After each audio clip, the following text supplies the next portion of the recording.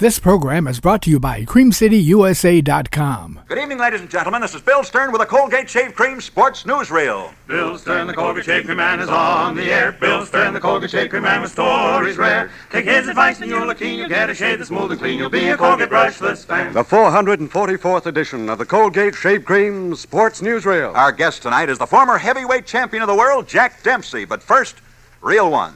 Here's sensational news for shavers. A terrific money-saving offer on Colgate Shave Cream and Eversharp Schick Injector Razor. Listen, for only 89 cents, Colgate offers you 1, a genuine Eversharp Schick Injector Razor whose retail value alone is $1. 2, an injector with 10 blades. And 3, a large-sized tube of Colgate Shave Cream, either Colgate Brushless or Colgate Lather. And you get all this for only 89 cents. Right. Men, here's your chance to get the ideal shaving combination at tremendous savings. Imagine, only 89 cents buys you a genuine Eversharp Schick Injector Razor. The world's only razor that changes blades automatically.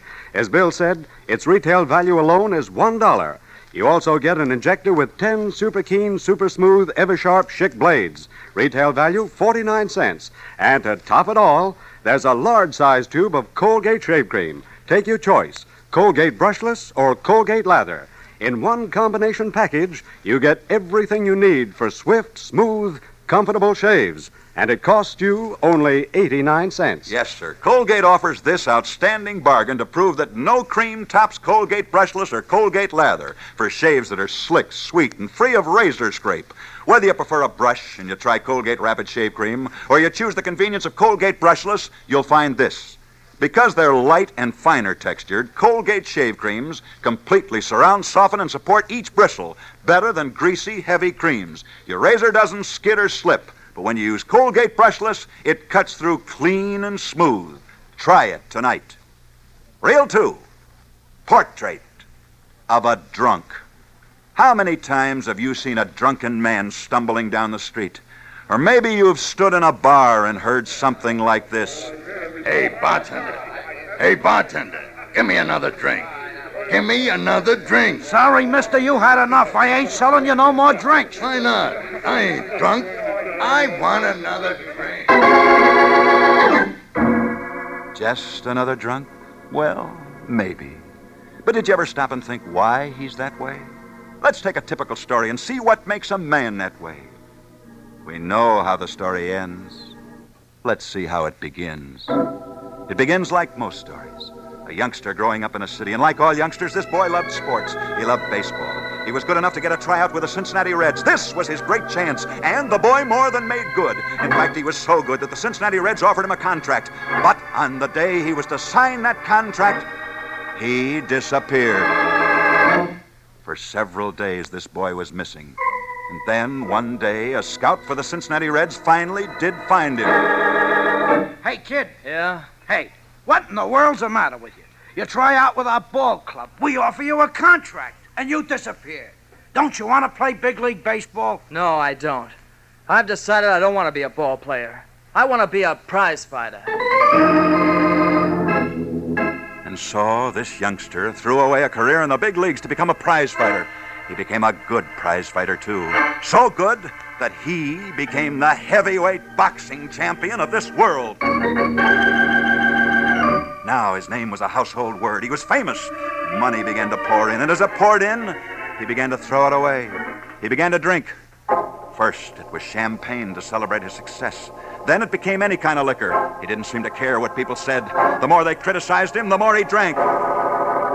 One night, he showed up for a fight in Madison Square Garden so drunk that he couldn't lift his arms. And then one day, he lost his championship. He didn't seem to care. With what little money he had left, he opened up a saloon. When that failed, he opened another, and then another. And his great boast was, I can drink any man under the table, and I can lick any man alive. He could, too. But then one day, things began to go the other way. His fair weather friends deserted him. His girl ran away with another man. He was all through, washed up, finished, broke. And that's the story. The story we began a few minutes ago of a drunk standing in a bar room. A drunk who was yelling, Hey, bartender! Hey, bartender! Give me another drink. I want another drink. No. This is not an imaginary story. This is the story of one of the greatest fighters of all time. For the story that you just heard was the story of the former heavyweight champion of the world, the great John L. Sullivan.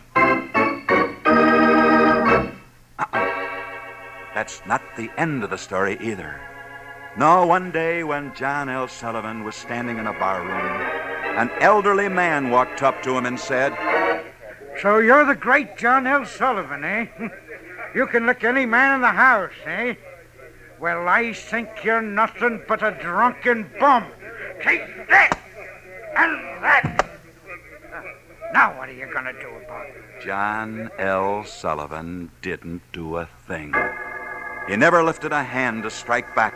And when his friends asked him why, he said, "That man who just struck me was my father." John L. Sullivan never took another drink as long as he lived. Instead, he became an ardent prohibitionist, traveling all over the land, preaching against the evils of drink. And he lived to see liquor made illegal in America.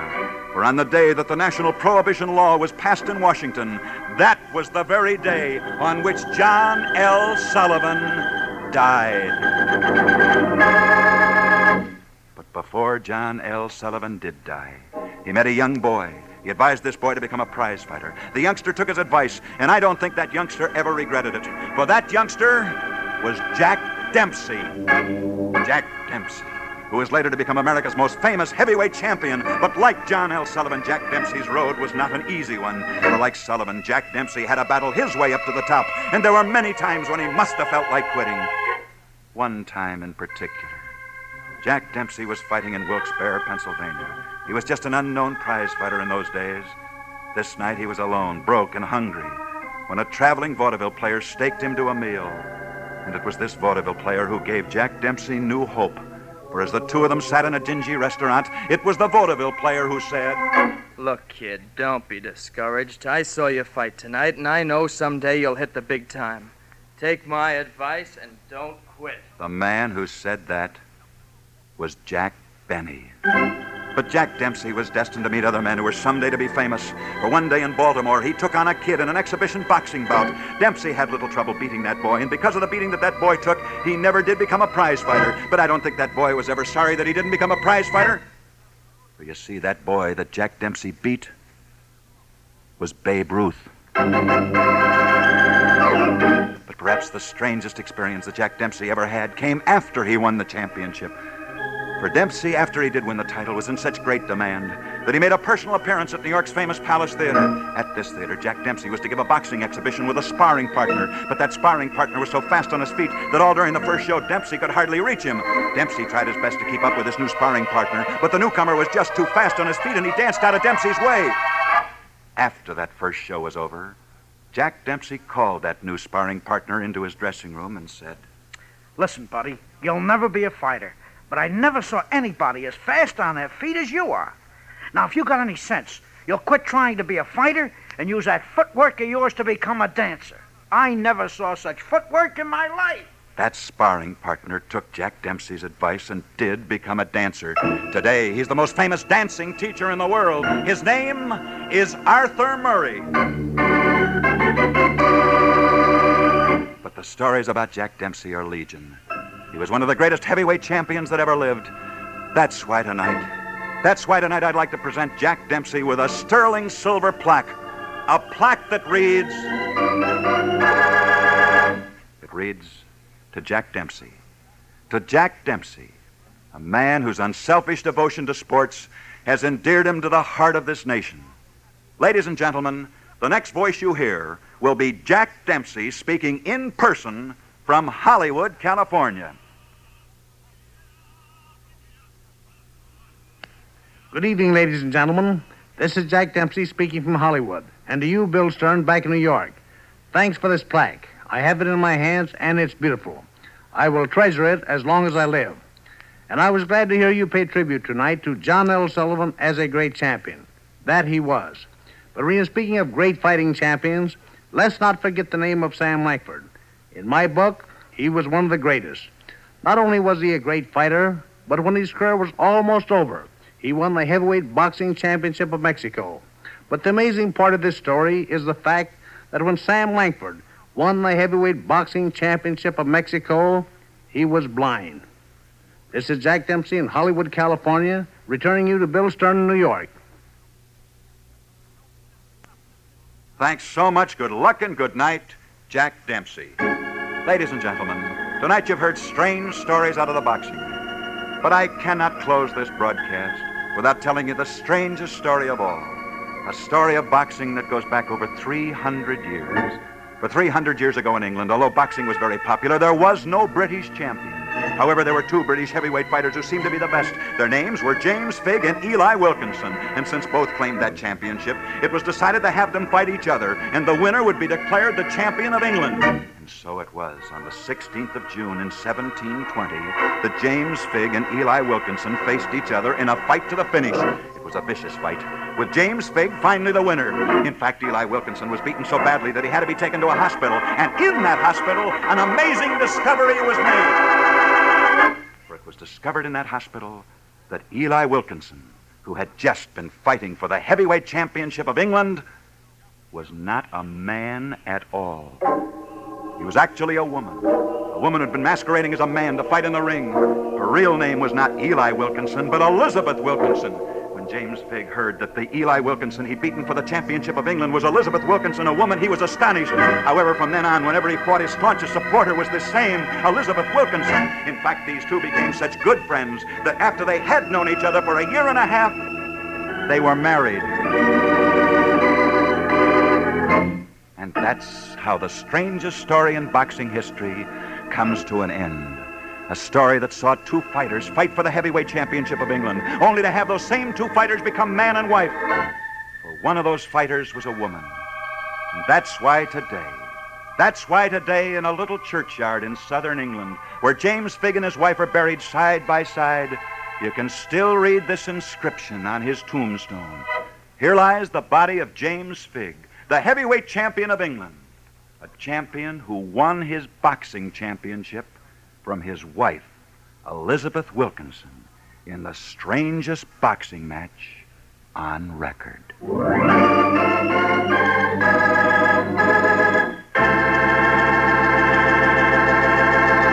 Portrait of the Past.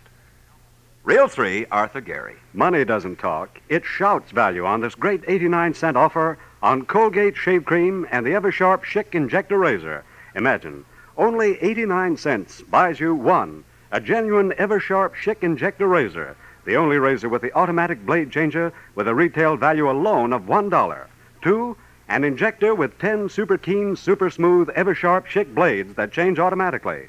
This is a retail value of 49 cents. And 3, a large-sized tube of lighter, finer textured Colgate shave cream. Your choice of Colgate brushless, or if you prefer a brush, Colgate lather. It's the perfect shaving combination for fast, clean, comfortable shaves. And it's yours for only 89 cents. Hurry, this money-saving offer is limited. Tomorrow, buy your 89-cent combination of Colgate shave cream, the Eversharp Schick razor and injector with 10 blades. And now, back to Bill Stern. That's the 3-0 mark for tonight. Next Friday evening, we'll be back same time, same stations, when our guest will be the light heavyweight champion of the world, Mr. Gus Lesnovich. See you then. Until then, I'll be seeing you on the screen in the News of the Day newsreel at your favorite Lowe's or Associated Theaters. And now, until next Friday night at this very same time, this is Bill Stern wishing you all a good night. Bill Stern, the Colgate Shave Cream Man, is on his way. Bill Stern, the Colgate Shave Cream Man, had lots to say. He told the tales of sports heroes, the inside dope he really knows. So listen in next Friday night. Colgate. The latest article on sports by Bill Stern, entitled Incident Over Kansas, appears in the current issue of Sport magazine, now on sale at the nation's newsstands. The Bill Stern Show tonight came from New York and Hollywood. This is NBC, the national broadcasting company. This is Ajax. Join us again next time for comedy, music, mystery, and drama on CreamCityUSA.com.